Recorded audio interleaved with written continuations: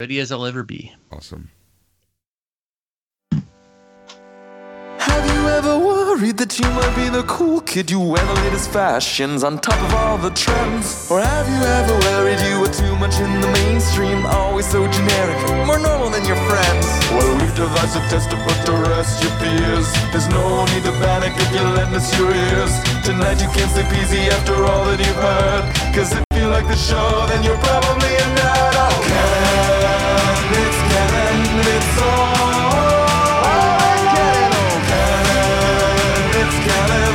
Tyler, Phil, and Boris. So Canon, it's Canon, it's all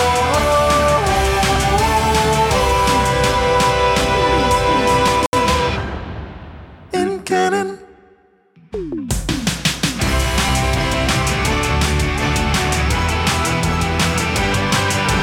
Hey everyone, and welcome to the latest episode of the It's Canon podcast. It's Monday, and that means that we are talking about all things Mandalorian. We are talking about all things Mandalorian Season 2, Episode 5, Chapter 13. That's right, here we are on the It's Canon podcast. As always, we're your hosts. I'm Boris, and this week we are joined by Tyler. Hey, Bubba Doo Bolly Boo. And Phil. Hey everybody, how's it going? And we have a special guest to talk about all things Mandalorian. He is the one, the only Storm Duper. Hey, how you guys doing? Thanks for having me on. It's wonderful to be here in your studios. Awesome. All right, as mentioned, we're going to be talking about all things Mandalorian, and what an episode. We're so pumped to actually talk about this, so we're going to jump right into it. So without further ado, our tour guide for the episode is Phil. Hey everybody, yeah, and what an episode that was. I'd love to go around the table here and see what our reactions are. Are we positive about this episode? Are there maybe some things that we thought could have been done better? I'm going to give it right over to the man himself, Stormtrooper. What'd you think, buddy?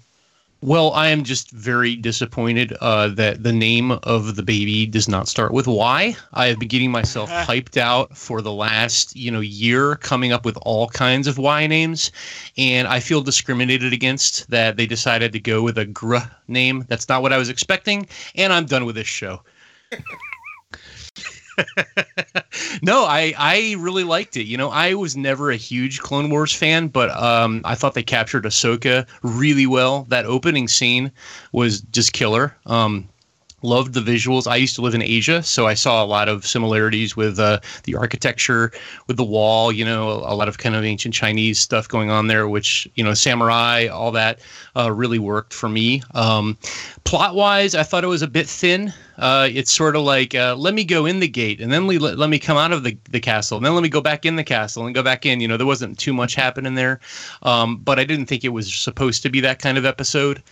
This is a more dramatic episode where we get backstory, we get plotting, sort of exposition about what's going to happen and what did happen. So I didn't mind that too much. I think that you need episodes like that sometimes. So yeah, I liked it. I thought the effects were good. A few weird moments. A couple of people I talked to, a director, a friend of mine said, and I kind of agreed with them, the trees looked amazing, but that wall, something was weird about that wall. Is a bit flat or something. I don't know if they rendered that last minute, but yeah, overall, I think I have nothing to complain about. I really enjoyed it. Awesome. Yeah, I'm feeling a lot of what you just said there. Boris, what'd you think of it all? Overall, I liked it. I watched it again, as you know, up early. Well, didn't sleep on Thursday night, Friday morning. So I watched it right away when it came out. I really enjoyed the episode for what it was. Taking a look at it on the surface of things, it did exactly what it needed to do. One thing, though, that, I think this show, Mandalorian in general, needs to be a little careful on is being the backdoor pilot for a bunch of shows. It's awesome seeing these characters. It's awesome that, we're seeing the live action version of Ahsoka and other characters like that. But, having backdoor pilots can be a very dangerous thing. And so essentially this is turning into, a Mandalorian and Friends type show. And then, we're going to see what happens after. But overall, on the surface of things, I really like the episode a lot. Yep.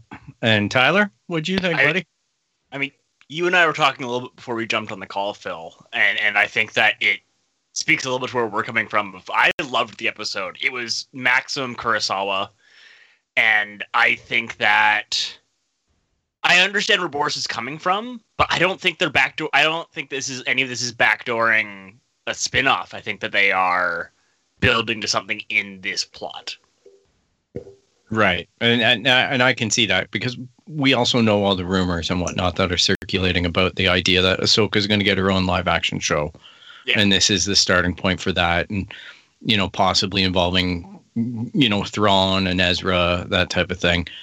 I know we'll get into it as we discuss the episode about, eventualities and whatnot. But I think that I would agree with Tyler in the sense that for me, this episode just was a quintessential kind of idea of what Star Wars can be from a really artistic point of view. And it's not too highly paced. It had its own pacing. It had its own character introductions. It had its own shifting. And I think that those characters serve the story well. It's really reliant on them to continue the story. Whatever spin-offs happen. And as much as they're greenlit now, possibly, they could just be something that dies in a boardroom or on a page of script where they go, we just don't feel that this show is really going to qualify for what we want to do. We don't know until we see production start up, right? So, yeah, we have to be careful about those rumors. But I was a big 2 thumbs up for this episode, but, it was couched right at me. So I have to accept that. But we'll get right into it. As Duper was pointing out, there's an awful lot that happens in this episode, and we open up immediately with Ahsoka, doing that whole thing with the lightsabers on, the lightsabers off, similar to, I think it was a Clone Wars, where Obi-Wan, or maybe it was Phantom Menace, there was some scenes where they were using the lightsabers as beacons and ways of deceiving the enemy. And the reason why, just in case people don't know, Ahsoka has white lightsabers is in the novel. She eliminates an Inquisitor, and basically the same way that the Sith bleed a crystal to red, she basically bleached these crystals. They became white. So as we saw in the finale of Clone Wars, she abandons her blue lightsabers at that point, which she had green before. It's also confusing in the Clone Wars universe. She bleached them. Whitewashed them. I hate to say that, but the only word I can come up with is bleaching, because I'm like, if they bleed to red, right? Then I'm thinking they have to bleach to white. Right.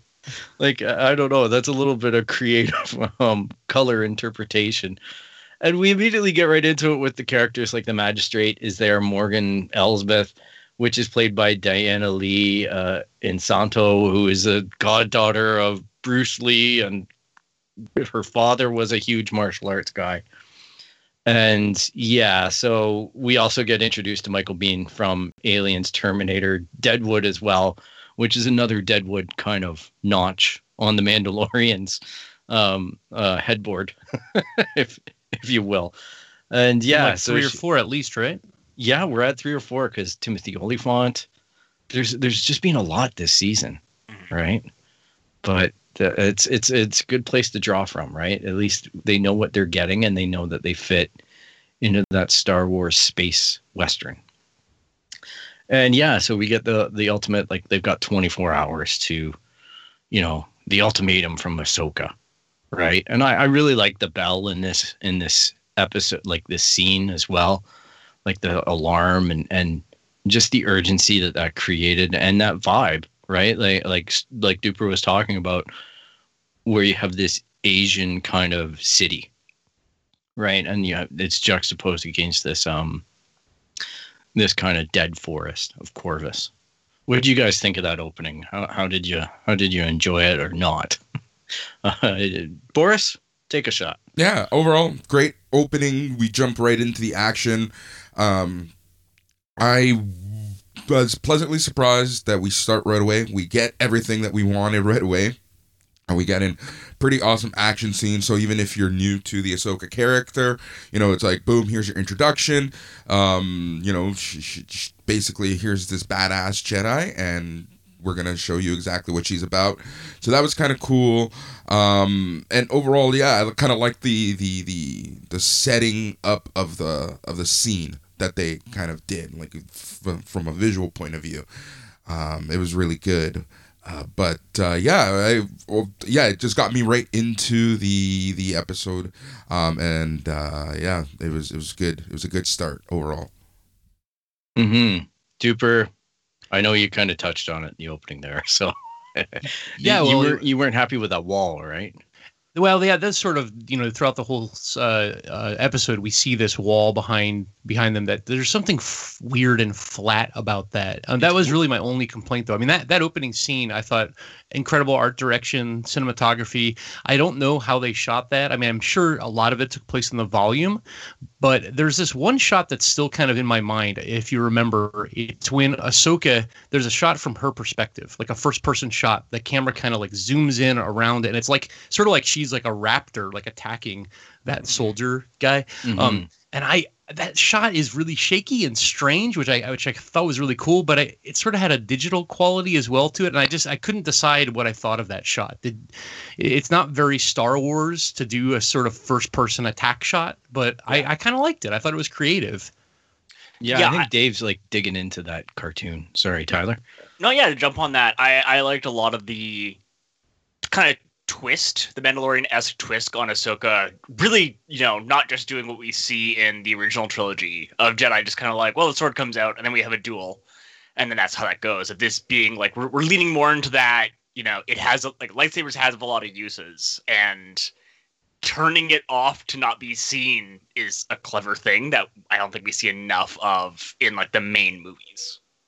Yeah, it really spoke to like a kind of stealth thing. And I also really enjoyed that one shot where she took the two sabers and she cut the tree, and then she pushed the piece of the tree to take a guy out, and then the tree falls over. Right, the center I just of thought the tree. That shot, yeah, when you actually slow it down, it's really easy to miss because you're just so overwhelmed with the visuals that are happening on screen.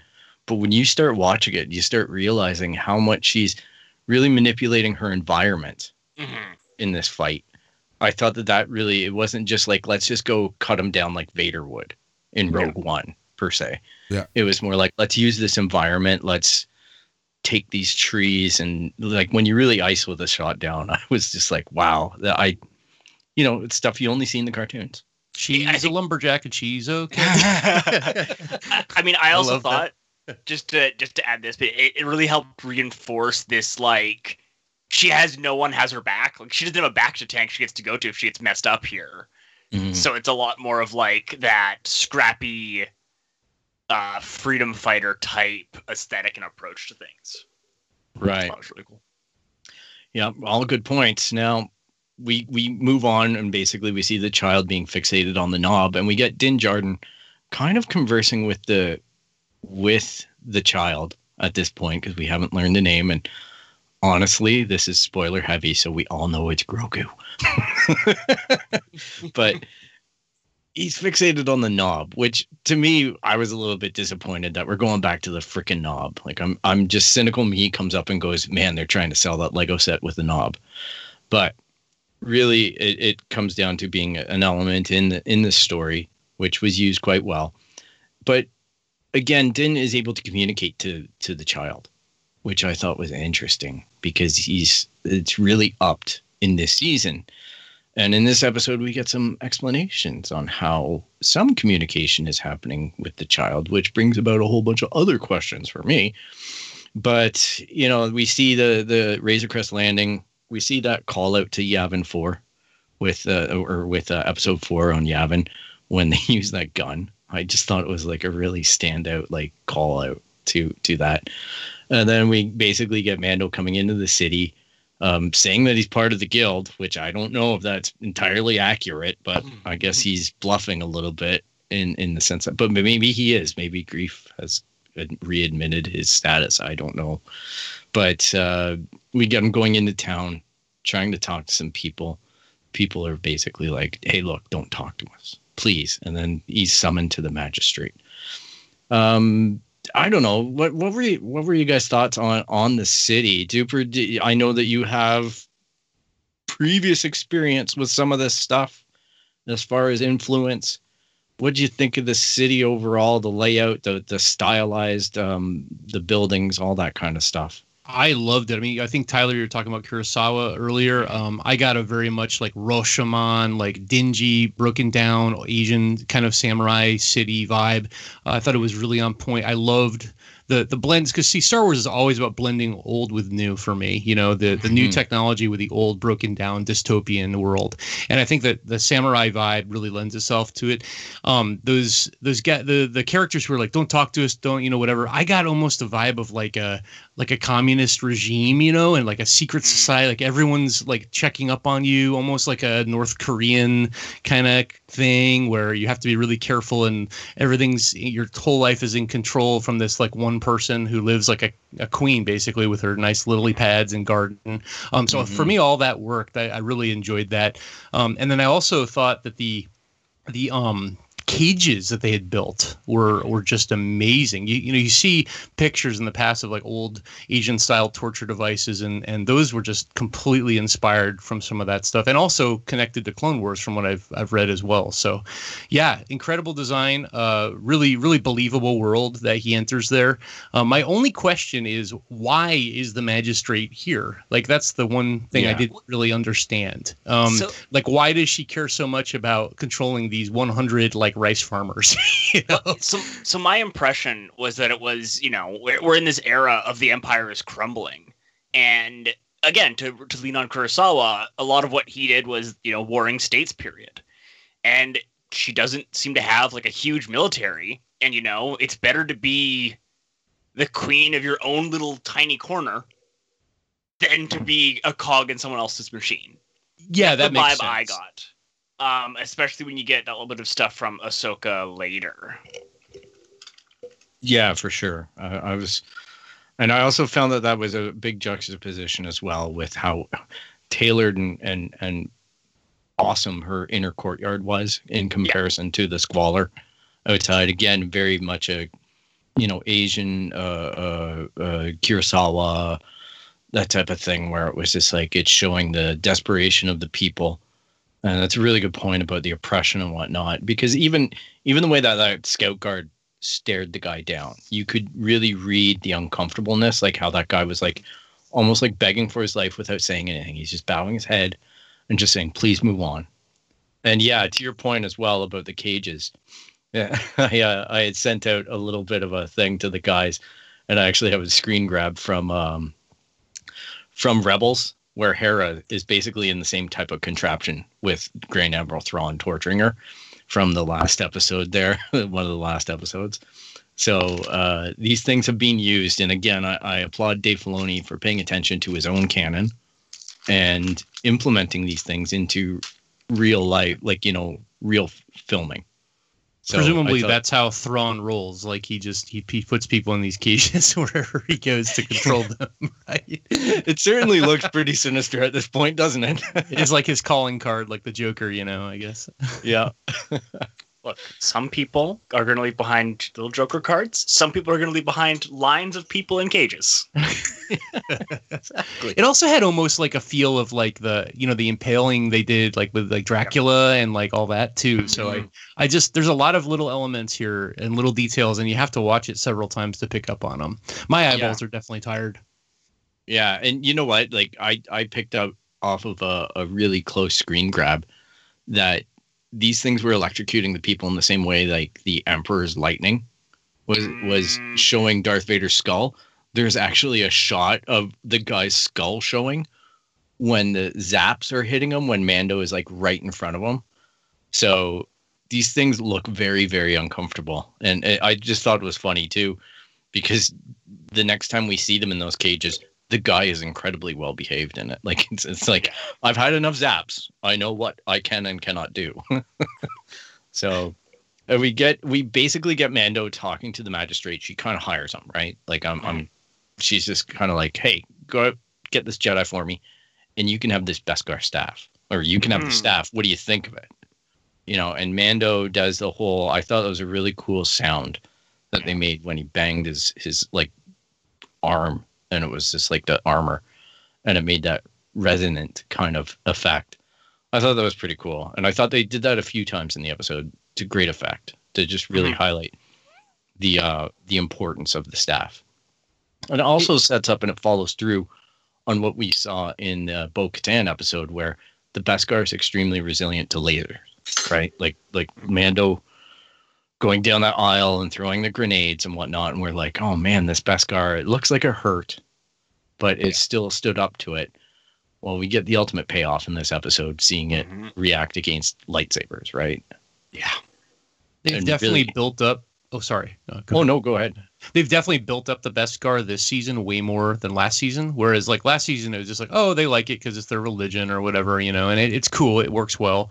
But I mean, we've seen now that it has special properties, kind of like, although I'm kind of like weird about it. I don't know if I've accepted this, you know, that Beskar is sort of like lightsaber kryptonite now, you know. Yeah. I just don't know how I feel about that innovation, because we haven't seen anything really similar to that except for like maybe in I think Revenge of the Sith, there were those Force staffs that kind of could deal with lightsabers, and in Force Awakens, one of those troopers had a thing. But it's sort of like super powered now, and it has a vibe too of like unobtainium or vibranium kind of like Captain America. And so I don't want to say it's derivative. I mean, it's classic, it's mythological, but lightsabers have always had that special place of being so powerful, and this sort of in a way diminishes that too. So I don't know if I can really get behind that 100% yet. Yeah, I'm picking up what you're laying down. It's going to be interesting to see if it's like, oh, well, it's only the this section because it has some underlying lattice or some whatever justification they have to limit it a little bit. Or if they bring back that bit from Rebels, where Beskar has that real big downside. Mm-hmm. Yeah, but to the point, though, we always know that the Mandalorians and the Jedi were kind of not compatible for a long time. So the Mandalorians, a lot of their weapons and a lot of their tactics are derived to counter the Jedi. So I think making this Beskar kind of resistant to the lightsabers makes total sense. I just wish that they would have fleshed it out a little bit better before getting to this point and then making these proclamations and visually setting them up, because it would have been like nothing to do it in even Clone Wars, Rebels, whatever. There was a lot of opportunity to do this. And it stands to the same point about, you know, which they tried to explain with the Bo-Katan thing and the different factions in the Mandalorian kind of creed, is that some Mandalorians could take their helmets off. They always have. You know what I mean? We go back to Clone Wars and we watch the Tar Vizslas and everybody else, and they're just like, the mask is off, the mask is on. We don't care. Now we've got this, you know, watch where it's like, okay, we follow this rule. Well, not to beat the Beskar to death, but I mean that shot when he blocks her lightsabers, I think is a hero shot. I mean, that's a great shot and fantastic. So cinematically, I loved it. But again, it's like my brain, my nerd brain won't turn off, and it's like, well, why didn't Jedi have armed guards made of Beskar, and like all these other questions come to mind, I guess. But it makes sense. I mean, I'll accept it.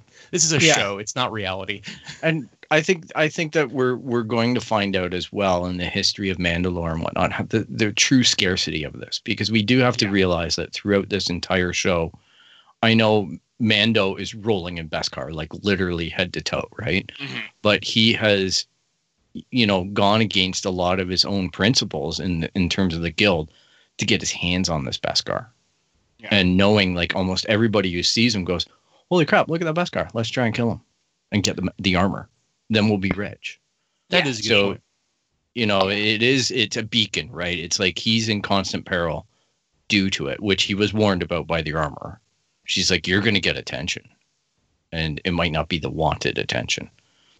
So I think that they've done an okay job with that. It's just makes me scratch my head about some of the other Beskar out there. Like, why doesn't he paint it or whatever to make it a little less? So, Yeah, so there's two bits for me to jump in on this because I've just been doing a quick bit of refreshing myself. So we do have canonically in the Clone Wars that Beskar only comes from Mandalore and one of the moons. Yeah. And it has basically not been found anywhere else. And then, in turn, the Empire took a bunch of it. The other side being, it really looks like Filoni is going into what the now Legends canon and, extracting some of the best of. Because they had, Mandalore Crush Gauntlets that could help stop a lightsaber, but it had to be micronized or whatever. Like, you had to do a process. Mm-hmm. And it was only the plates you could still go between it. So it's going to be really interesting to see what they do and don't take from that old canon. Yeah, and it's always been alluded to the fact that the Empire mined Mandalore to the point where the planet split, where there was some kind of environmental catastrophe. Mm-hmm. And that's keeping a lot of the Mandalorians away, obviously, from returning to their home world. But as we, kind of found out in the previous episodes, that might just be propaganda. We don't know. But Boris, what are your thoughts on all this stuff, man? You've been quiet. Yeah. Is it the hangover? No. It's making sure we're recording, making sure the levels are good. But overall, too much spotchka last night. No, overall, it was fun to see, and I watched it more as a fan more than anything else. I watched the episode twice. I didn't get too deep into the analysis portion of it this week because I just really wanted to enjoy what we saw, and all the points. And I think one thing watching this as a fan is they did a really good job of trying to kind of explain, okay, the Beskar armor is powerful, can go up against a lightsaber. So as a fan, you're already trying to think, oh, so then there's more to this than meets the eye. The way they introduced the city, the way that they introduced the magistrate, the way that the episode is being built, it was kind of really well done in this small little scope of 47 minutes or whatever. And to the point where we are right now, I think they did a really good job of kind of setting the plot. And as little or as much plot. One thing I have seen in terms of fan reaction is a lot of people talking kind of like, how Mandalorian has little forward movement. I don't personally agree with that, but, as a fan, I can kind of see because, each episode has the scope, and it, while it doesn't seem like a lot's happening, here we are recording, 60 to 90 minutes every week about a 40-minute episode. I know I say that every week, but, it just goes to show you how much thought, how much goes in, how much can be picked up, week over week. But, this episode in particular did a really good job, in my opinion, of creating kind of the world within the world. And it was just really fun and entertaining up to, kind of where we are right now in our discussion analysis. So, it was just really well done, is what I'm trying to say. And I think we can move on to more.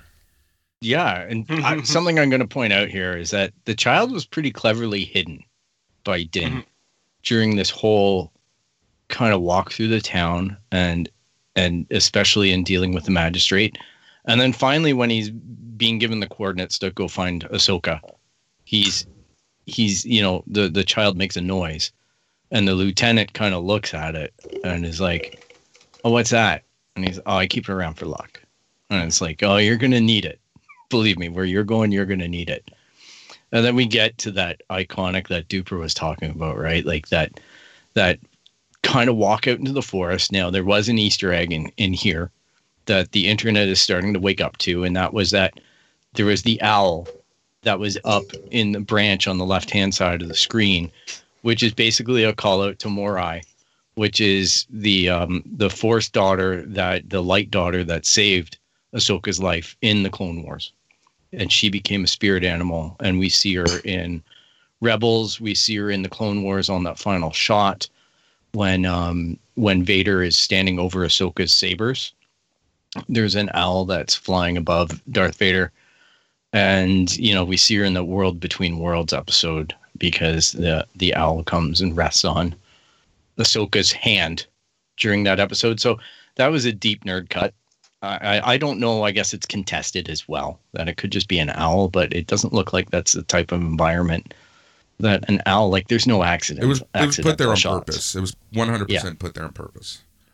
It is. Yeah. It is more. I can't see why there's any reason to think it's not. I mean, Filoni is a master of that kind of call out and call back to Star Wars lore and canon and things that have already been developed ahead of time. So if that was just stuck in there by some kid in India doing CGI renders for Lucasfilm, I'll eat my helmet.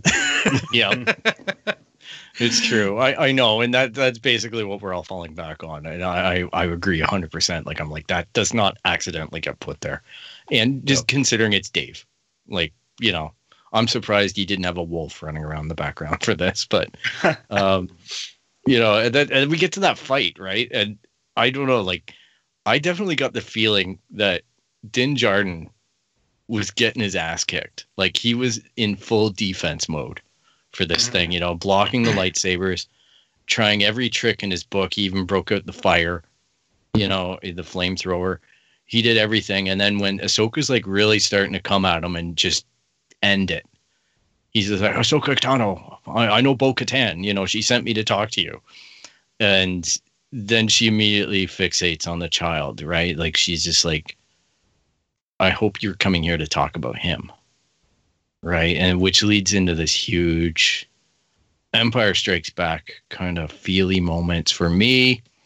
I know that I had to stop this episode on my first watch through 3 times because I was emotionally compromised.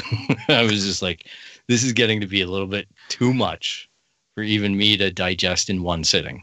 Like, I need to just shake it off a little bit and go back and take a look. What you guys like? Duper pointed out. It's a huge amount of like hero shots in this too. Yeah. Right. Like I screen grabbed the 2 lightsabers coming off in the arms, kind of blocking it off. What are your thoughts on all this? Were you guys on the emotional roller coaster, or was it kind of like, oh, this is cool? Yeah, whatever. I don't know. I can see it going both ways. I really like this one. Yeah. Duper. I thought it was it worked for me. I'm not going to say that I was on the emotional roller coaster just because I'm not a huge Clone Wars person in general. So I think that it takes me some time to sort of get into this vibe that, like, Ahsoka's live action now. That is something that, I'm going to have to kind of spend some time with, I guess, to really accept it. Because for a long time, I just sort of looked at her as like that peripheral cartoon character. But I like the last few seasons of Clone Wars enough that I was happy that she's in this show. But I think there's so much that they've set up. It's just, this is kind of the thing with this show, right? It just keeps you watching. It sets up this little foundation that asks more questions than it answers. And I'm sure you've seen some of the memes with little baby Grogu, like on in the Jedi Council, like hiding from Anakin and all that hilarious stuff that people have done. But it makes sense to me that he has a mysterious background. And that we see some of his force powers, with Ahsoka, and she brings up that line of like, I can see. I don't know how far you want to go with this, but when she's talking about, I can see his anger, I can see all this stuff. Mm-hmm. Yeah, you're getting a lot of callbacks to Anakin and to other Force users in the past. So yeah, I definitely felt emotional during it, but I also was sort of asking so many questions about how did he escape? Where did he end up going? Like, who saved him? That it was also hard for me to sort of engage 100% with that too, because I just thought it was a little bit surprising that they decided to go with him as like a trained Force user. Because I just always got this vibe that he was like this mysterious creature who happens to know the Force but has no training whatsoever, and he's just a baby. Now it's sort of like, no, he has a narcissistic personality disorder, or he's schizophrenic, or multiple personalities, and he's been suppressing that part of who he is. But no, he's really a trained Jedi. I don't know. I'm not sure if I completely bought into all of that yet. Well, I don't think at any point did I get the feeling that he's a Jedi per se. I just know that he was a youngling being trained, right? Mhm. And Well, right. He's a trained was- Padawan, though. yeah, he has had training. Put it that way. I don't know how far that training gets. I don't know what kind of, it's pretty arguable. There's going to be personality disorder whenever you have to go into hiding. As she comes forward and she's like, "There's a dark time in this kid. Like he's blocked a lot of stuff," and that's probably made him. Because I know a lot of people on the internet are like, "Well, if he lives to be 900 years old and he's 50 now, he should be acting a little more advanced than he is because he's basically acting like a toddler, right?" And it's like, yeah, but you're going to get people stuck like that if they're like locked away from people, right? If this kid's in a lab being tested nonstop by the doctors and whatnot, then he's not going to really develop because he's not around language. He's not around building blocks that are probably important at that age. And he's suppressing his own force powers in order to blend in and survive, right? So his survival instincts kicked in during this time. But yeah, it opened up a whole bunch of questions for me because obviously Ahsoka tells him, his name's Grogu. He trained on Coruscant, and then he was basically taken out on the Order 66 kind of time frame. So, like, does Mace Windu come back and get him? Because as we've seen, the Emperor can survive the Death Star. Does Mace Windu survive Windu? That's been Like, one of the hottest rumors over the past few weeks is, Mace Windu's fate and the fact that he probably, maybe, possibly did end up surviving that. So it's funny that you bring that up now. I was waiting for the time to bring that up. But yeah, that seems to be the hot rumor right now. I don't really read too much into it until I see it. But for sure the fact, and I know we're going to touch on this in a little bit, but the fact that Ahsoka doesn't take the child in, the fact that, we are back in adventure mode, I think that goes to serve the fact that, there's endless amount of possibilities right now with who may show up, from Ezra to Mace to who knows who else. Yeah, I personally hope that they don't make it a Mace Windu thing. Honestly, Similar. I think that that's some pretty weak stuff if they do that. Like, honestly, it should either be the librarian who was eliminated in the comics shortly after Order 66, or when Darth Vader gets he's one of his first kills, or she's one of his first kills, in the comics at least.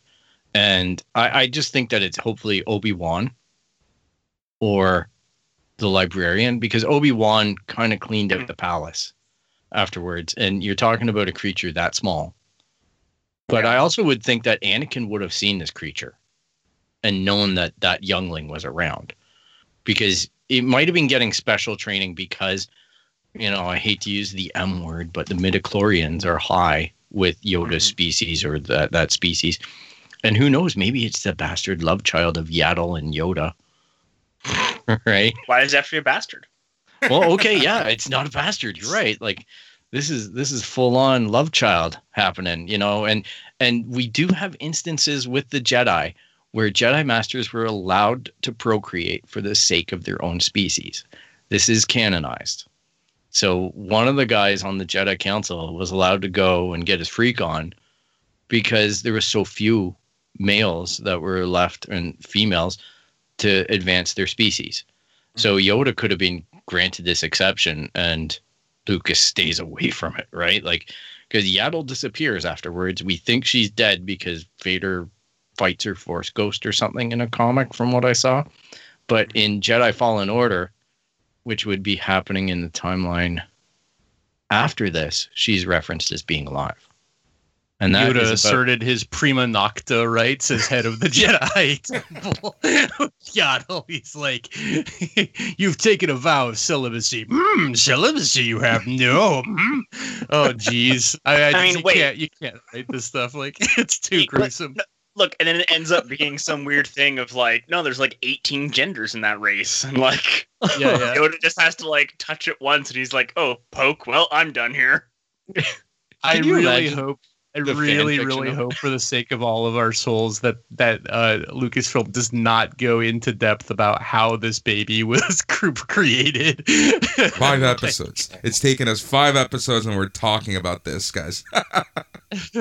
I know, but like the fan fiction scares me at this point because I'm like, some guy's gonna be like, "Oh yeah," and Yaddle bends over. Oh, I mean, just the other side to me of that, I was having a dirt moment there, but then I remember like he was trained on Coruscant, but that doesn't mean he was on Coruscant during the Purge. Exactly. Right? Because we have 8 confirmed survivors across like the all of the canon, definitely confirmed. Yeah, like Kanan survived, Cal Kestis survived, and they also trained. I think Cal trained a little bit on Coruscant. Yeah, he did.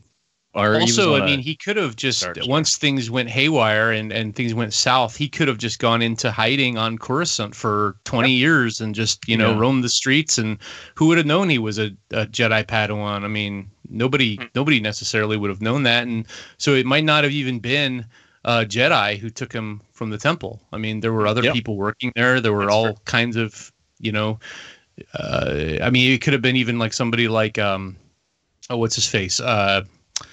Who takes who adopts Leia? It could have been Bail Organa. Yeah, it could have been Bail Organa or some of his henchmen who knew about him and had protected him or something. And then the Nikto species somehow kidnapped him or gets a hold of him for ransom. Who knows? I mean, there's so much there that they could delve into if they wanted to. This leads me to a question, and that I kind of want to pose at this point. Do you think we're going to get a lot more backstory? Do you think we're going to get explanations? Or do you think they're going to kind of leave that up in the air so that we can discuss this like we are right now? Generally, the way Disney has approached Star Wars, I think, is set up the basic skeleton and then allow the other properties to fill in the gaps. And exactly. I don't see a reason why they would do it differently with this. So, I genuinely hope, all right, because this is one thing that happened during Star Wars that we've all seen. And that is Force Awakens comes out, and then we all go crazy trying to fill in that backstory and put all of our hopes that the next movie is going to answer. It's not going to serve the story as much as it's going to provide us with the backstory that we all want. Who are Rey's parents? Who's what's going on and where and how did it happen? And that's not the point of the Star Wars universe, right? The point of it is to move the story.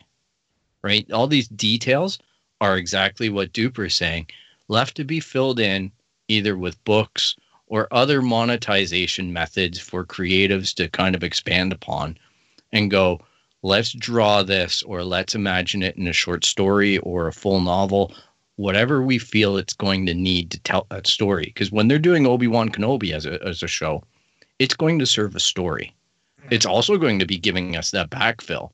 But I think we're going to get into that, what we're already talking about here, in that it's going to ask a lot more questions than it answers. Right. And then we're going to be right back into, well, how did Obi-Wan do this? And how did this happen? And then it's going to be more stuff. Yeah. I just hope that that's where it goes. I agree. I don't want the show to be trying to go back and figure out the conception of Grogu. Or anything else that might be. And at the same time, there's some details that you just don't need, that aren't important. And is that the right approach or the wrong approach? We can debate that for another few hours. But it kind of allows the creatives right now to kind of just keep the story moving along. We get the basics. And it's kind of like, well, we're not going to be the suckers who have to figure this out in the overall canon. So, good luck to, Charles Soule or whomever has to write the comic or, Yeah, it's true. And in the spirit of keeping the story going along, we have that kind of moment with Ahsoka saying that she can wordlessly communicate through the Force with Grogu. And she informs Din Djarin that his name is Grogu, which he says, and the child immediately reacts positively to. It's kind of like when a puppy actually hears its name and recognizes it, and it's like tilting its head and ears are up. And she mentions about Yoda. She mentions, she only knows Yoda. She didn't mention Yaddle, which I found a little bit weird. But that we have the musical reference just briefly, of Yoda's theme, which I thought was a nice touch. You can miss it if you're not paying attention to it though. And she goes on to try and test Grogu, doing the rock thing, and then which was a huge call out to Empire as well. And she basically says, "I sense much fear in him." Again, a reference to Anakin Skywalker and the dangers of training someone who's maybe emotionally compromised in the ways of the Jedi and what it can eventually lead to. In that she doesn't want to see another Darth Vader, because that was revealed in Rebels that she figures out Darth Vader is Anakin. And we get Din coming in and basically pulling out the little shifter knob and getting the kid to use the Force, right? Like right in front of everybody, which kind of Ahsoka takes as, well, the kid's your problem now. Yes. That's the way I read it, but he seems to think there's a deal going on here. Oh no, he was like, well, I'm done washing my hands off of this one, off to the next adventure. Yeah, it was kind of funny because he's like, they just kind of agree to basically deal with help the child in whatever way. They leave it really loosely open. I noticed the wording is very, very deliberate. And he talks about the fact that, okay, well, they think I'm out here to kill you. And then obviously she's like, okay, well, we can use this to our advantage. Mm-hmm. So I thought that all this was just very nostalgia driven and served things in that capacity where it's like, we're just going to evoke emotion in the audience and leverage that as our vehicle to drive some of these points. What did we all think of it, Tyler? Do you have any takeaways or any insights? I mean, I have a theory, but I think we're going to leave that towards the end of the episode. I'm a little worried. I'm a little worried about where this could all lead, but yeah.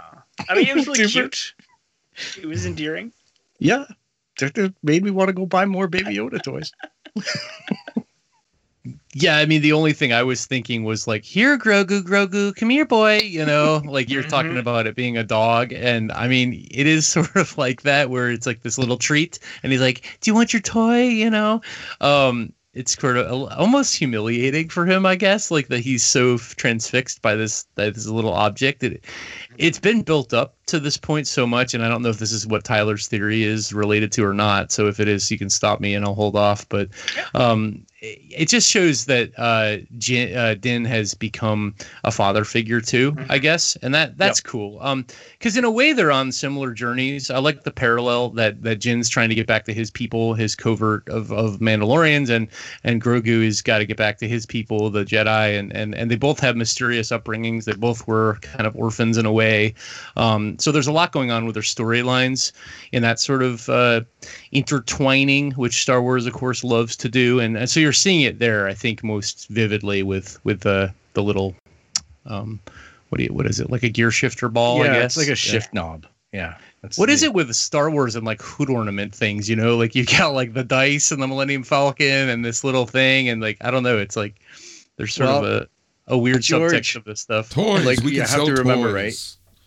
Well, it's the toy, it's the merchandise, but it's also the fact that George was a huge car fan. Right. Right. Like he crashed a car, nearly died. His first movie was American Graffiti. He's always into that. And I know this from my car experience when I had a modified Japanese car that I was driving. And those shift knobs are because they're weighted specifically for short thrower, like sticks and stuff. Yeah. So there is a real kind of, because it's made out of that tungsten or whatever, the heavy metal and whatnot, that there's a real attention to detail there. Now, it's cynical me. I agree with you guys because I'm like, Lego has a life-size child toy out that's holding that little ball. Right. And I'm like, we were all kind of complaining about it, that it was just one scene that kind of got memed out of the first season. But I cringed when I saw it in this episode.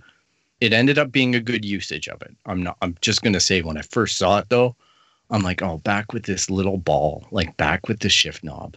Really? And, even having Grogu unscrewing it with the Force, like that little squeak as he takes it off the knob in the opening kind of sequence. I'm like, oh man, this is, yeah, you'd think that there'd be some kind of grav well or something keeping that thing on and not a threaded, like, full on 1950s shifter. But I'm hoping that that's what it's all in reference to. But you guys, you have valid points. You don't think there's anything greater to the symbolism of this ball? I mean, I've read a lot about it, that people think that he's interested in it for XYZ reason. Tyler, I'm not stepping on your toes, am I? Nope, none of this is where I was. So going. I was reading one video I watched said that the knob sort of looks like the Death Star. Mm-hmm. And so that Grogu is trying to, like, in his own way communicate that, like, he was raised on the Death Star and, like, all this stuff. Oh. And I'm just like, man, you people really, really need to get laid. Like, Yeah. Yep. I don't know. I don't see anything beyond just this is gonna sell a toy. I just see it as an item. Like, Yeah.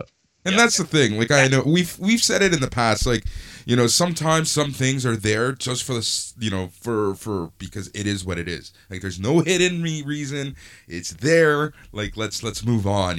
Like, and I think this is one of them. Like, it's just I don't really see a big thing. It was shiny, so the kid latched onto it early on the show, and they reintroduced it. If you notice, when the episode starts, when they do the recap, they go out of their way to dig deep, to season 1 footage, because things are going to come up, and this was one of them. The knob came up because it was his way of, being able to communicate back and forth with Din Djarin. So it's just there, It was just a toy. I don't really think it needed anything more. And you have to remember, like, Mando kind of tells him, it gives him an opportunity to lecture him. I told you, don't play with this. Yeah.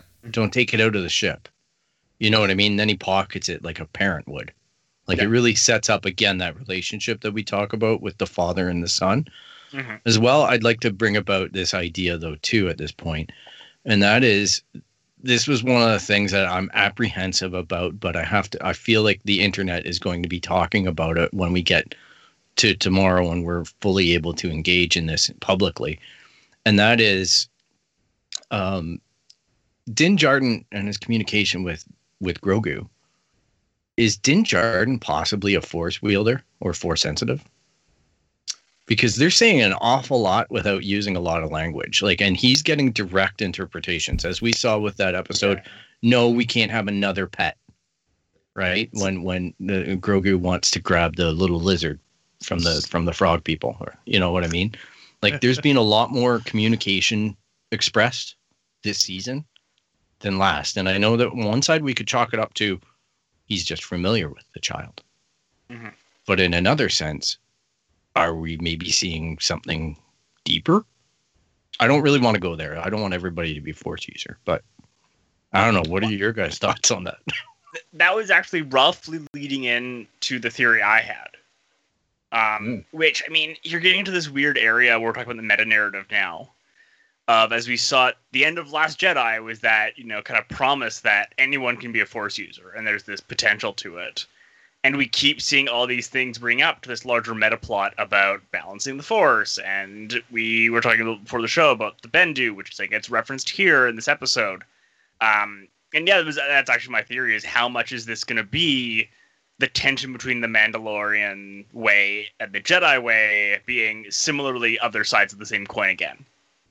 Because a Jedi doesn't have to use a lightsaber. That's just a thing. Or a Force user doesn't have to use a lightsaber, I should say. Mm-hmm. And we've seen a lot that don't. And how much of, all the BS that Mandalorians can do is just the same thing from a different direction. Right. I really hope they don't go that direction. The thing I like about the Mandalorian is that he is not a Force user, that he's this other character in the galaxy that's totally different from anything we've really seen before, and he has to rely kind of on his wits and his his training and his techniques and his armor and equipment and stuff.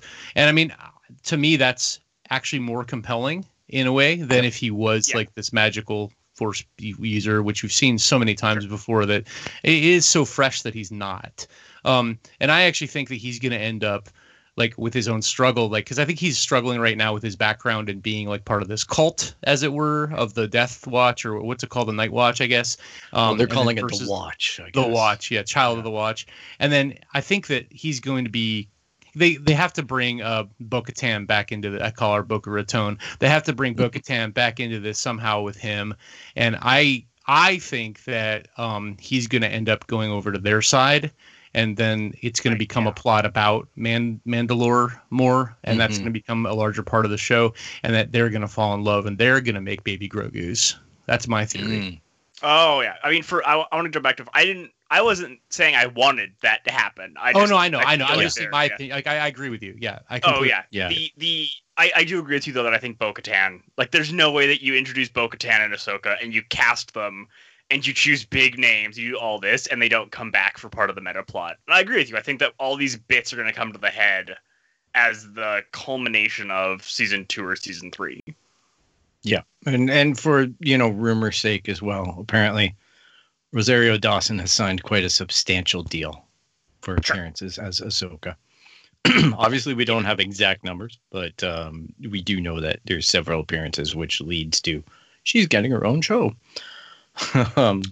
Yeah, is it that, or is it I actually or is it many? Show, yeah, many appearances in this. Yeah, I mean, I thought I certainly know what the other show spinoff. I thought the most likely spinoff was, to me, it was the you do Mandalore separate from him under Bo-Katan having to rebuild, and then you can have Ahsoka back and forth between all these different shows, and that's what I was like. That's what I kind of am feeling, but who knows? Yeah, and it's a possibility. We won't know until we actually get it in our grubby little eyeballs. So, so we get this, she goes in, takes out the guards, confronts the magistrate, throws down the pauldron, says, like, look, I've taken out your bounty hunter.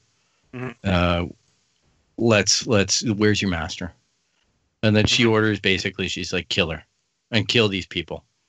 And she distracts all the guards except for the 2 that are gonna like execute the people in the cages, and that's where Mando flies in, and we have the triumphant little, like, I'm gonna save you, and he works with the guy who eventually becomes the magistrate. It was probably the old magistrate, in terms of freeing the people and getting them into safety while the battle goes on, making sure that they're not going to be crushed under the treads of tyranny here.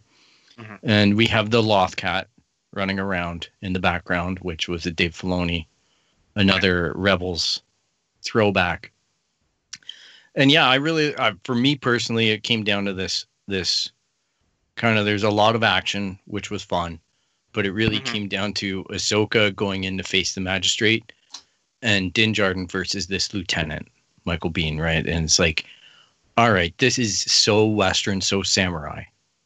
Like, everything about it, I know I've seen some recounts where people are like completely drawing the Kill Bill final fight comparisons for those who haven't maybe gone back and done their diligence for the inspiration for a lot of these modern day, but I'm glad that they exist. That's for sure. Yeah. It's because they're both women.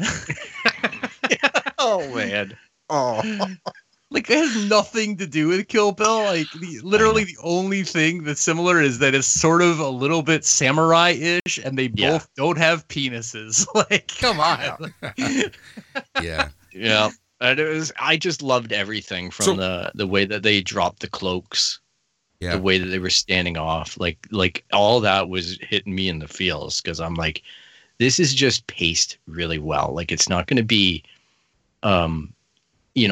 Anakin versus 10,000 battle droids, or, you know what I mean? Like that frantic, spastic Yoda with the green lightsaber just bouncing all over the place and not even being able to see him on screen. He's just this blur. Like, I'm like, we're going to get a proper fight, very similar to episode 4 when Vader versus Obi-Wan, this is going to be a fight. Like, I couldn't help but feel like the first time her and the magistrate clash and she's got the lightsabers on the staff, I'm like, if she slid one down, she could cut her hand off. There was points at which I don't know how much the lightsabers are drawn to the Beskar, because I know that was something they referenced in Rebels, where when lightsabers come together, they're attracted to one another. Mm-hmm. They kind of stick and they get heavy. Like they're magnetized, kind of. Yeah. And I just was wondering, like, how much struggle Rosario Dawson or Ahsoka is going through to be fighting against this pure Beskar spear. It's like that scene in Spaceballs when like their two Schwartzes like intertwine like a piece of candy and they have to like pull them apart. Yeah, That's I don't exactly know. I love that scene. I thought it was a great fight. It's great to see two women fighting in Star Wars. We don't get that as often as maybe we could. It's a different tactic, right? It's a different approach to telling the story of the fight that they used, and I like the fact that it was slow paced, but it had some cool moves. Did you think this is what I actually was sort of feeling in the back of my mind? I almost thought that they were gonna have her kill Ahsoka. Like, I thought this might have been it for her, you know, because she loses her lightsaber in the pond there, the carp pond, and that's always a bad sign, right? In these movies, like when you lose half your weapon, it's like, oh no, like you're gonna get stabbed. So I actually for a minute I feared for her life, and I was like, wow, that would be a bold move. Of course, they didn't end up doing that, but how would you have felt if they had killed her off right then and there? I guess there's a point at which I've accepted in Star Wars, in order to tell a good story, sometimes you got to kill people, right? Yeah. So if Dave Filoni makes that decision in that moment, I'm gonna be like, oh man, that was. I'm disappointed because she could live for 200 years, her species, right? So I'm like, I'm a little bit disappointed that we didn't get to see a more fuller arc with her. But if that's what served the story, you know, goodness knows they can bring back the Emperor. I guess they could bring back anybody. But I didn't really feel that she was in too much danger, though, because I just felt like she just needed to get mad. Right. Mm-hmm. And then when you saw her with that one short lightsaber and she gets mad and she's like, OK, I'm going for the kill now. I'm not playing around anymore. You've bested me, which surprises me in a move. Now I'm going to bring the whoop ass.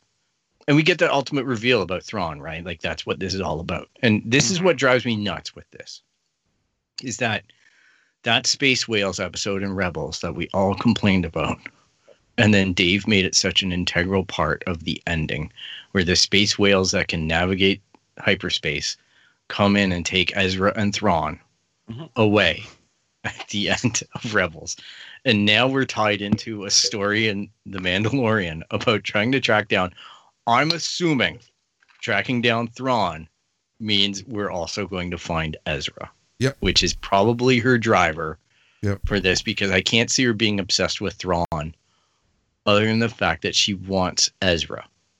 And her and Sabine want Ezra. So to be honest, like, this just all points to me, like, Sabine's probably going to be in play at some point, maybe in The Mandalorian, maybe in another episode or another series. I don't know how they go about this, but I don't know. I'm curious to see where this all goes. I really enjoyed the fight with Mando and Michael Biehn. Yes, I really like the dynamic of that being juxtaposed against the sword and spear play, where they're like, well, it's not a good thing to die for, so it looks like I've lost. You know, I just thought that was really well played. I like that duel, that gun duel, right? That showdown. What do you guys all think of? There's a lot happening. Yeah, there for sure was a lot happening, but so taking a step back, really cool fight between the Magistrate and Ahsoka. I liked it. Let's move on. One thing that I wanted to bring up was, the show is called The Mandalorian. We need to remember that. Yeah. So we're going to see things from his point of view, from Din Djarin's point of view. So I really, really enjoyed the fact that we cut to his portion and his point of view while we're hearing in the background the noises of the actual fight. I thought that was a really cool and clever and pretty unique thing to do. It was really cool to kind of see that, so I really enjoyed that. The last thing I wanted to bring up was the whole, watching this as a fan. They mentioned Thrawn, so that wasn't really there for your average fan per se. Like, they're not going to know who Thrawn is just yet. You know, a lot of Google searches, I'm sure, on Thrawn right now. But one thing I noticed, like, that really, you know, that because I think a lot of people were making the assumption that Ahsoka was looking for what's his face, Gideon. You know, so I think the Thrawn thing was kind of cool, but it was kind of ruined slightly. But, you know, you needed kind of that eagle eye. And it's maybe because I was tired, so my eyes were just focused on the screen. But did you guys notice that the assassin droids had the actual symbol of the 7th Fleet on their head? Oh, I missed that. Yeah. I saw they had something. I didn't realize that's what the symbol was. Yeah, it was the sharper eyes than me, Boris. Yeah, it was the 7th Fleet symbol, and I hate myself that I saw that detail because, like, I'm the type of person that I watch things for what they are, and, you know, I make fun of people who catch these small little details to that extent. But yeah, that's something I noticed while I was watching. So, you know, not only was that like, okay, we're gonna get some Thrawn mention, or maybe that was just the Easter egg that they wanted to have there, but it made sense, you know, that Thrawn kind of lent his forces to the Magistrate. You know, yeah, these were HK-87 assassin droids. Yep. A big upgrade over the HK-47s from Clone Wars, I assume. Yes. I feel kind of weird, you know, like after that fight scene, I agree that the way they shot that fight scene was splendid. I mean, with the audio, like hearing what's happening in the castle there, and then Din Djarin and the lieutenant are talking. I just, that was done really well. It was unique, right? Like I because it's, you know, like I said, it's the Mandalorian, so we're gonna see things from his point of view.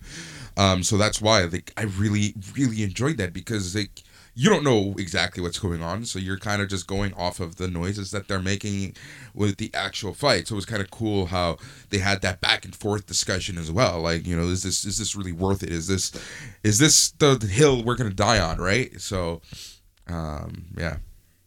Do you feel like this show has just kicked in, like, to overdrive? Like, I feel like the first season and a half was basically like loading the rocket with fuel and, like, here, watch as we close the door, and here, watch as we open our, like, freeze-dried meals, you know? And it's like not much really happened, but now it's like we've got the plot with Din Djarin and the child. We've got Ahsoka Tano and Grand Admiral Thrawn. We've got the Bo-Katan and the other Mandalorian plot and saving Mandalore. And we've also got the Grand Admiral Thrawn, and we've got Moff Gideon, and we've got, I mean, all this stuff, the cloning and the, you know, there's so much that's happened in the last 2 episodes that it's almost dizzying. I almost want just like an episode of like the child and Mandalorian next, just making peanut butter sandwiches or something to like just take a breath and like process all of this. Well, we're on the run out now because we're basically looking at next episode 6, and then the final 2 episodes being probably one continuous episode that's split somewhere in the middle, much like last year's final, right? Yeah. Where they're going to cliffhang it, that type of scenario. So, and I think Tython here is basically where Ahsoka tells him, like, look, you know, we get that sad moment where Din goes back to collect the baby, right? She gives him the spear, and she says it belongs with the Mandalorian. He goes back to collect Grogu to, you know, basically try and wake him up and whatnot, which I think was very touching again. Very, very feely moment where it's like, oh, he's going to give up the kid, right? Like, oh, apparently there was a little bit more to this deal. And then Ahsoka shows up and says, nah, just take him to Tython and put him on the Seeing Stone. And, you know, let him choose what he wants. Right. And I think there's a real element here where we're probably going to see him choose to just stay with the Mando, right? Mandalorian, and just be like, I don't want to call the Force into this. But if he does pull the Force out, there's an equal chance that you might get a dark side person. Mm-hmm. What I'm worried about, guys, is what happens if it's freaking Luke Skywalker. Yeah. That's something I was thinking of, even that we might see in this episode. Like some people were talking about that like he'd find Ahsoka, but then she would be like, well, we got to bring him to Yoda. And then she would find out on Dagobah that he was dead, but Luke would be there or something. I don't know. I mean, We talked about this on my podcast a little bit as well. I mean, that people will just absolutely lose their collective minds if we see a de-aged like Luke Skywalker, and I'm not sure for the good or for the better. We need to move. I just don't know if we want to go there. The Skywalkers, like in general, I'm done with the Skywalkers. Yeah. I don't want them anywhere near this property. Like, let's not. Like, we're in such a good position right now with this show. With Rebels and Clone Wars and lure back into this series. We're in such a good spot. We're finally building the Star Wars world properly. Let's not taint it with the Skywalkers. I'm over it. I'm done. Let's move on. I'm ready to break up with them. I am 110% fearful of bringing Luke. I think that's low-hanging fruit. Yeah. I think that it really is playing to a Star Wars audience that honestly, we need to move past it. We need to explore these nitty-gritty kind of things. It's bad enough that we're getting these nostalgic callbacks with Ahsoka and Bo-Katan, like these fringed animated characters. It's bad enough that we're tapping into that, but those are things that Dave had direct control over, right? Luke represents his behemoth of emotional baggage for people. And it's just gonna, I don't know. I see it as a chaotic move if they do that. The one reason I don't think. Go ahead. The one reason I don't think it's gonna happen is because, first of all, I don't think they're gonna recast Luke Skywalker. That just would be suicide. And then the de-aging technology. I mean, for little shots here and there, if they were gonna do like a little quick like hologram thing or something like that, they could probably pull that off. But if they're gonna actually have like stand-in Mark Hamill de-age like that, you're talking serious cash to do those effects still. Like, I mean, it's definitely a increase in the budget, and this show has shot pretty efficiently. I mean, it is an expensive show, but they have not actually done tons and tons of CG for like character work. It's basically been masks and stuff. I mean, with the exception of a few characters who are CG, like the Liku, they were done practically. Like, I'm not sure they're gonna want to, for budgetary reasons itself, bring them into that. So I'm really hopeful that you're right, that we're done with the Skywalker story. It's not going to intersect here with Mandalorian. Yeah. I Tyler? agree with all this. I have nothing to add. Oh, there you go. Sitting here, so I'm like, yeah. We have reached the level of sycophantic fandom. Yes. We've all synced our cycles. One thing that you brought up, Duper, was her Liku. I thought that they'd be a little bit longer. I just thought that she'd be I just found it was just a weird decision because in Rebels, they seem to be a little bit longer. I don't know if maybe there was a practical reason for that, where they're just like, when they get to that length, then it's hard for Rosario Dawson. Actually. Yeah, I read that they needed to make them a little shorter just for the actors' comfort level and to be able to perform like freely. That they experimented with different lengths, but they couldn't keep them. She couldn't shoot comfortably what she had to do and have them be like really, really long. Right. Okay. Good. Well, there's a reason for it. So, we're back into legend stuff now with Tython, right? And the most of the stuff that we see about the Jedi and the Jedi Order, which is different from the Jedis, and they're more like gray Jedis and whatnot. We're getting back into these themes that always seem to come up with Dave Filoni's kind of things, and he references them pretty heavy-handedly in Clone Wars with the type of ship that gets, that's used in the Mortis arc. The moons, the light side moon, the dark side moon. Tyler and I were discussing a little bit of this beforehand. So I'm hoping that we get a little more exploration of this when we do get to Tython, but maybe not in a heavy-handed way. Yeah. Maybe just referenced. And the one thing that is exciting is that all this was canonized in an RPG game, which I think we're all finding out on this podcast drives an awful lot of canon.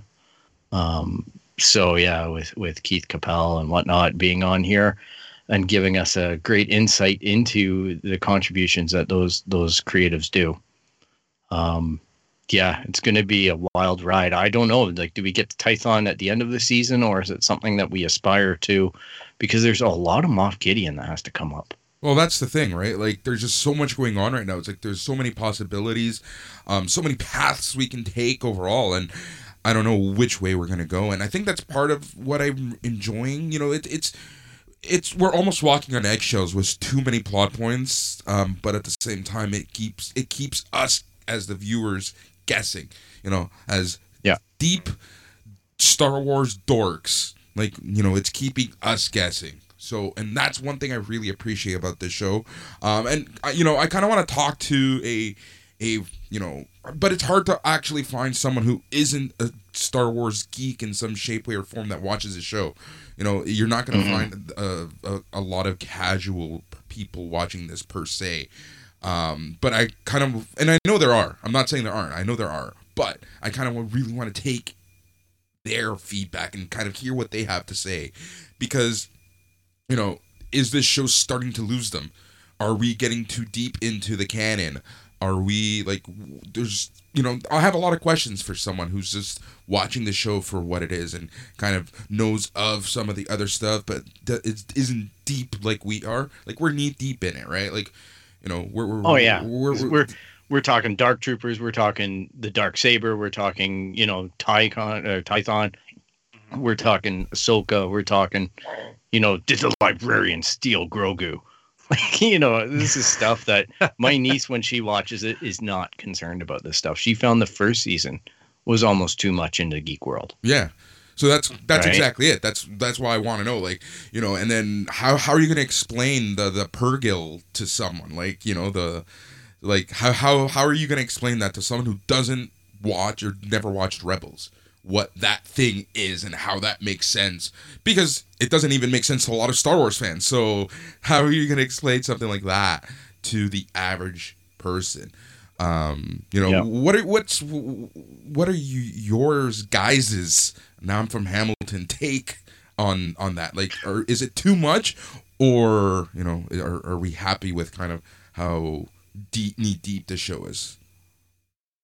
I mean, this has always been one of the questions about Star Wars, and Star Wars, I think part of the reason it's stuck around is it's always had this weird capacity to have a bunch of stuff that's in canon that is never directly told that we all know. I mean, how many people knew what a Mandalorian was before the show who never watched Clone Wars and never watched Rebels? It was bizarre. And I think you even see it, like, I see it in my day job, where people come in and they're like, I'm watching Mandalorian, and there's a large enough proportion of them that rather than getting turned off are like, I need to go get a book to figure out what's going on here now, and they're excited by it, versus like, oh, I think more stuff. I think that's part of it too. Like, you know, I made a joke earlier, like, you know, I bet you that the Google searches for Thrawn was high, but this is also a brilliant way of selling products, you know. People are now going to go into the back catalog on Disney Plus and try to find those episodes. It would be really cool if Disney actually put, like, episodes featuring, you know, Thrawn, or episodes featuring Ahsoka, or whatever, like, you know, key episodes that people can watch. I think that would be a really cool feature that other streaming services have.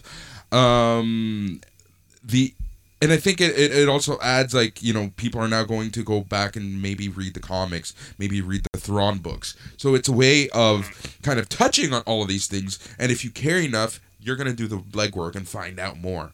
That's personally what I think. What are your thoughts, Duper? You know, I think you can kind of react two different ways. One is you can be really, really cynical, and you can see this as just Disney appropriating, you know, years and years of fans, things that they got so into, and you know, from the EU and stuff. And this is like, you know, the lowest common denominator of Disney trying to, like, bring in these little things and just fan service. I mean, I think that's like a very cynical reading of it, but then there's also like a very sensitive or benevolent way of reading it, where it's like, this is like Dave Filoni's love letter to Star Wars fans, you know? Yeah. This is him saying, look, I am a fan.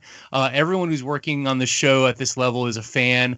And we're just actually doing what we would always wanted to do with Star Wars. And I mean, the fact that they're able to play with these things and bring them together, you know, it's cool. Like, this is stuff that people wanted to see for years and years and years. My own feeling on it is that the answer is that it's probably both, you know, like, Disney is making $1 bazillion off of this kind of stuff. And yeah, it's very conscious that they're teasing these little things, but also it's great to be able to do this. Like the live action television show affords different things. Like you can't go into all these little hints and teasers in a movie, right? Like, because a movie sort of has to stand on its own, and you can't spend like half a season building up like the lore of the Mandalorians in a movie. It just has to go, right? Yeah. And so I think that's probably part of it too, is that, you know, if they had made a show about live action Star Wars in like 1984 or something, it wouldn't have been like this. There wouldn't have been this buildup of Star Wars Mountain would be, Star Wars Hill, and we wouldn't have had all this stuff. So it's kind of the right time to do this now, I think, because it's like Star Wars 3.0, right? We've gone through the first generation, the second generation, and now it's something completely different again, which I think is awesome. So I agree. I think it's a cool thing. Yep. And I think that kind of wraps the episode. I just want to, Duper, let people know where they can find you on the internet. Right. So I do 2 podcasts with FakingStarWars.net. We're known for being the finest comedy, parody, and satire in the Star Wars galaxy. We've been running the site now for about 5 or 6 years. Podcast has been rolling for 3 years now. Faking Star Wars Radio is one of them, and then I'm doing another one with Gemma the Hutt called the Mando Roundup. Those episodes are really quick, really spicy. We try to keep it under 20 minutes, and they're not really recaps. They're more our humorous take on things. We don't necessarily just break things down. We try to do something completely different and weird and zany. And then we're working with a sponsor right now as well, which I want to shout out. If you go to manscaped.com and use the code FSW Radio, all in caps, we can get you a 20% discount and free shipping on anything you need for shaving those Death Stars down there. And I can tell you, it is a fantastic product. I'm not just a shill for them. They actually shipped it to me, and I have used it, and it's awesome. That's amazing. So yeah, check that out too. So the word on the street is if we get enough people to use that code, we'll get a permanent contract, which would help production for the podcast as well. So but yeah, we're like you guys. I mean, we're not a huge podcast either, but we've been doing this for a while, and we just love the Star Wars thing, and we love doing something a little creative and weird in that vein. So that's awesome. It's so awesome. And every little bit helps. So yeah, go check out the Manscaped. It's hilarious, right? I never thought I'd be a shill for a nut shaver, but here I am, and I'm loving it. So it's kind of an important thing. I know we talked about, because you asked if you can do the shut. I'm like, yeah, sure, man. We should have been a little more creative. Like right in the middle of the episode, we should have just been, "Are you getting itchy down there?" Well, I know. No. I mean, it's your. I don't Tyler quits. My sponsor, but like I do appreciate you letting me share it at least, because of course. Like, I've heard so much about this thing with the ceramic blade. Yes. Right. Like I know to the point where I'm like, I'm so aware of this product, and I'm like, oh man, like that ceramic blade is actually a kind of a cool thing, because they send you new ceramic blades when you subscribe to it. Yeah. It's pretty cool, man. I'm Phil, like, wow. Are you sponsored by them too? No, I'm just careful about what my nuts look like. It actually was a pleasant experience, I have to say. Yeah. Are you an ad? Yes, no. You're an ad.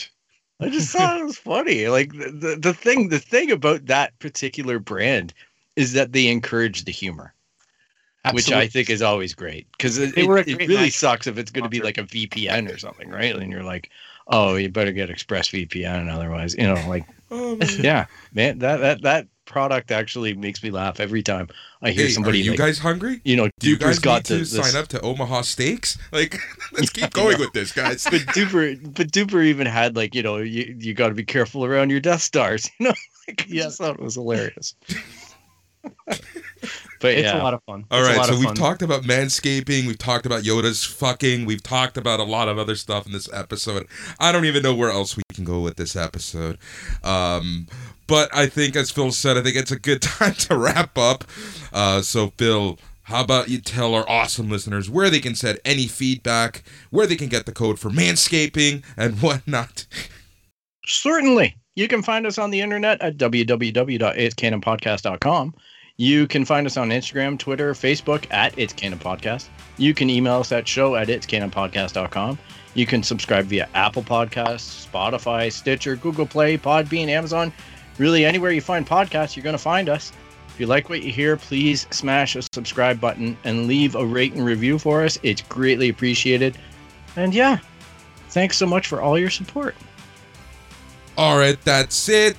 I think we're at a good place right now to call it a day. So Storm Duper, thank you so much for joining us. It is honestly a pleasure. We're hopefully going to have you back, chat more Star Wars, chat random geek stuff too. You know, we're not just a Star Wars podcast, even though that's what it feels like sometimes. But thank you again for joining us. You know, as we talked about all things Mandalorian, Season 2, Season 2, Episode 5, Chapter 12. Chapter 13. Thanks for having me. It was a pleasure. I would love to come back, and you guys, you know, you're welcome to come on my cast sometime if you want. So, and I just want to say I'm at Storm Duper on Twitter, by the way, if people want to follow me. So, awesome. Thank you so much. All right, guys, it's Monday. Let's call it a day. So, thank you so much. We are the It's Canon podcast. Good night.